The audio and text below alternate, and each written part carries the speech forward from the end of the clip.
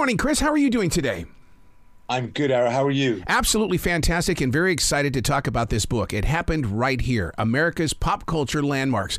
I mean, we've all heard stories about certain places, but now you've made it a reality to every one of us who pick up this book. I appreciate that. I've written a number of these books before, but nothing on this level. The scope of this one surpasses anything I've done.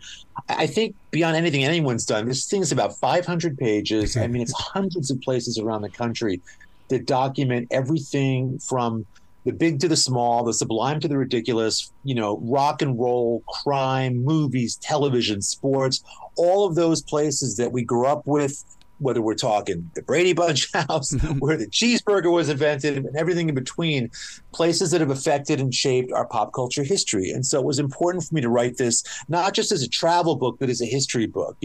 Whether you go out and find the places or not, you can still learn a lot. But my theory was the concept was whatever page you open to, there's going to be something really cool on there, really compelling that you probably didn't know about before. I love that about this book because, one of the things that Lewis and Clark on Pompey's Pillar just outside of Billings, Montana, they signed the sandstone. And a lot of people didn't believe that expedition took place, but they've got that signature on that rock. And to visit that was just so amazing.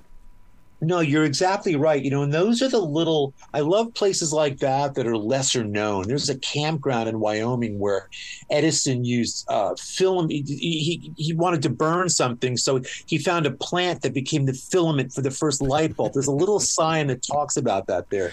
And you realize that these little random occurrences wound up affecting life on such a deep level, whether we're talking Lewis and Clark or Edison. Those are all in the book, along with more modern things like a Stranger Things walking tour, Breaking Bad walking tour. I tried to really speak to a younger audience as well and include everybody that's interested in their own kind of pop culture passion. There's going to be a lot of people reaching out to you to share with them or share with you what they've got in their own life. Because, Billy Graham's farmyard is a big shopping center now, and across the street is a dedication that Richard Nixon gave to Billy Graham. But nobody knows about that landmark over there. See, what you said is really key. And I do rely on the kindness of strangers who reach out that want to, they get caught up in this process. They get excited about the journey and the adventure and the illumination of what matters to them. And I've learned a lot through people that have read one of my books and say, hey, you know what? You wrote about Buddy Holly, maybe played his last show here, but here's where he had his last lunch or whatever. And I love that people want to help fill in the blanks. They want to help show off their own community and make these things public. So that's part of the process for me. So did you actually get to sit in the seat where Steve Bartman was? Because I always wanted to feel and maybe somebody hit out in that. Oh my God, what a blessing. Listen, whenever you can, it's that specific where it's a seat, it's one chair where something happened. You have to make that happen because that's where you can fully appreciate and realize what the moment may have been like. Wow. It's one thing to walk into Wrigley Field. It's another to sit in that seat. So no, I was absolutely right there for a game. What's cool is that when places know you're coming and what you're working on, if they're familiar with your work, they will help facilitate that kind of experience. I've been spoiled over the years by experiences like that from time to time, which are really fun and cool. But yeah, I did sit in that seat. I totally agree with your experiences because you have written some of the most incredible books, one-on-oneness and sharing the true soul of those that you're writing about or the places that you're writing about. I appreciate that. Thank you. I believe in the power of storytelling, and I that married for me with the love of American culture and kind of a driving idea that I don't think our country always gets credit for all it's produced. And I will tell you, on a personal level, that's always pushed me because I'm proud of the fact that rock and roll and hamburgers, that our country really has given the world a lot of amazing things, the blues and jazz and everything. And so these books for me, especially the new one, are ways to celebrate that and take credit for the fact of what's come from the United States of America. You talk about the music, and music here in the States has always been regional. You got New York, you've got Seattle, you've got Atlanta. Was there one particular place where you go, whoa, I had no idea that this helped shape a sound? That's a great question. When you look at, you've got right now kind of a hip hop birthday that just Mm-hmm. kind of came. I believe the 50th anniversary, if I'm Yep. not mistaken, Yep. up in the Bronx. And like that, I remember, when that was all starting to cook, being from New York, and those locations, those inner city locations for me were very seminal in the book because they haven't been written about that much. We all know about the crossroads, down in Mississippi. We all know about CBGB in New York, where the Ramones first played, where I had the honor of seeing them, back then in the 70s. But things like the birth of hip hop culture for me was important to include in this book as well, because it gives the book a more modern edge and appreciates and celebrates something that's become, again, highly culturally relevant. Did you feel something in the soil? And what I mean by that is I want to know why so many bands came out of Gainesville, Florida. I mean, it feels like Southern rock was born there. Man, I'm right with you. I mean, I'm a Leonard Skinner freak, Tom Petty freak, and I think there are just certain. We all know about Liverpool. We all know about Laurel Canyon, and but what you mentioned, that Southern crossroads down there, it isn't as documented. But to your point, when we look at the South and Florida in particular, there's incredible music that comes out of it that really did help shape people didn't grow up in the 70s. I don't think can appreciate how important Southern rock was, Yes. and what that did, and the authenticity of that music that still holds up today, that it went on to influence, so many other bands around the country and around the world. So I don't know what was in the water down there, but I'm glad it was. And I'm glad that Southern culture still exists today, and that those records and bands are still so relevant. I learned just yesterday that the Sunset Strip in Los Angeles is what inspired Las Vegas, and I went, "What?" See, that's why books like what you've got is so inspiring to the future growing forward. You have to know where you come from, and you have to know these origin stories. I think the best appreciate that. And yes, the Strip was absolutely the model. I've written extensively about that for what was in Vegas, and it gets into, when you think about rock and roll, I write about where the big Pink House in Saugerties, New York, where the band kind of came together with Bob Dylan. And then I connected to the Grateful Dead house and Haight-Ashbury, and you begin, all of a sudden the jam culture is those two bookended sites, from New York and California. There's a story to be told there, which I tell in this book. And I love connecting those dots and helping people understand, why things are the way they are. Computer geeks are going to find it very fascinating that when you talk about that you were there when the Apple computer was created, that one place you were there.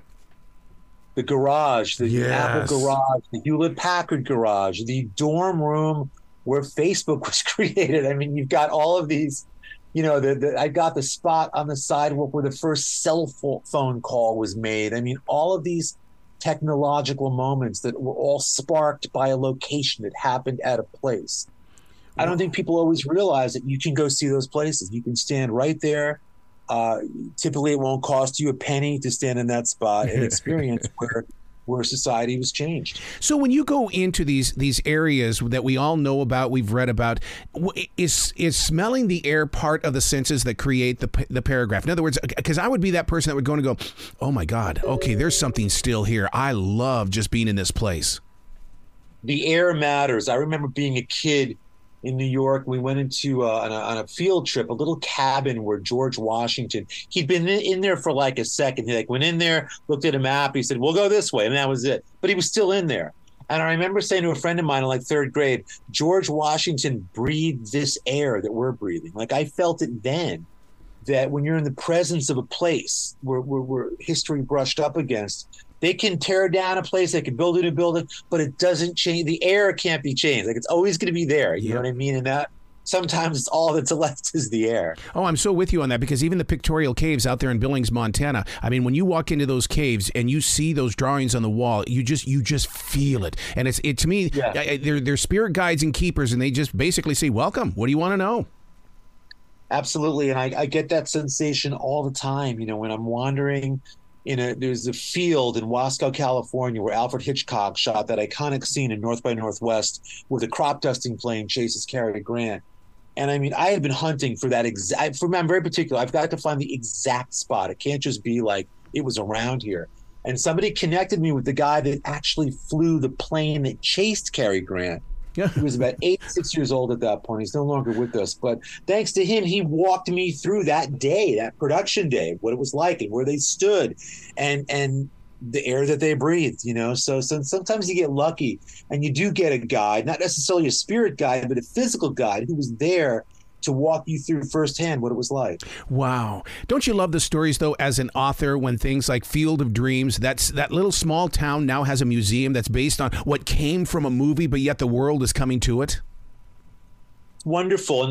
It's a great example in Cleveland, Ohio. If you know the movie Christmas Story, that house where they shot that, similarly, they embraced the fact that was where they shot it. They have a museum there. They have the tour. They allow you to experience on so many layered emotional levels, like the Field of Dreams site, that I love when places embrace that. Just as we're speaking right now, a week ago, outside of Salt Lake City, it was the anniversary of the movie The Sandlot, the 30th anniversary. Oh, man. And they went back to the field where they shot that film. And I've been there. It's the location in the book. And all the actors were there, and they played a game on that field. And again, when places embrace it, in Preston, Idaho, the cover of my book, it happened right here, is Napoleon Dynamite's house. Yes. My daughter and I did a road trip to Preston. It's one of her favorite movies, one of mine as well. We retraced that whole film and wound up playing tetherball on that playground where the end of the film was shot. So you can do this. This book,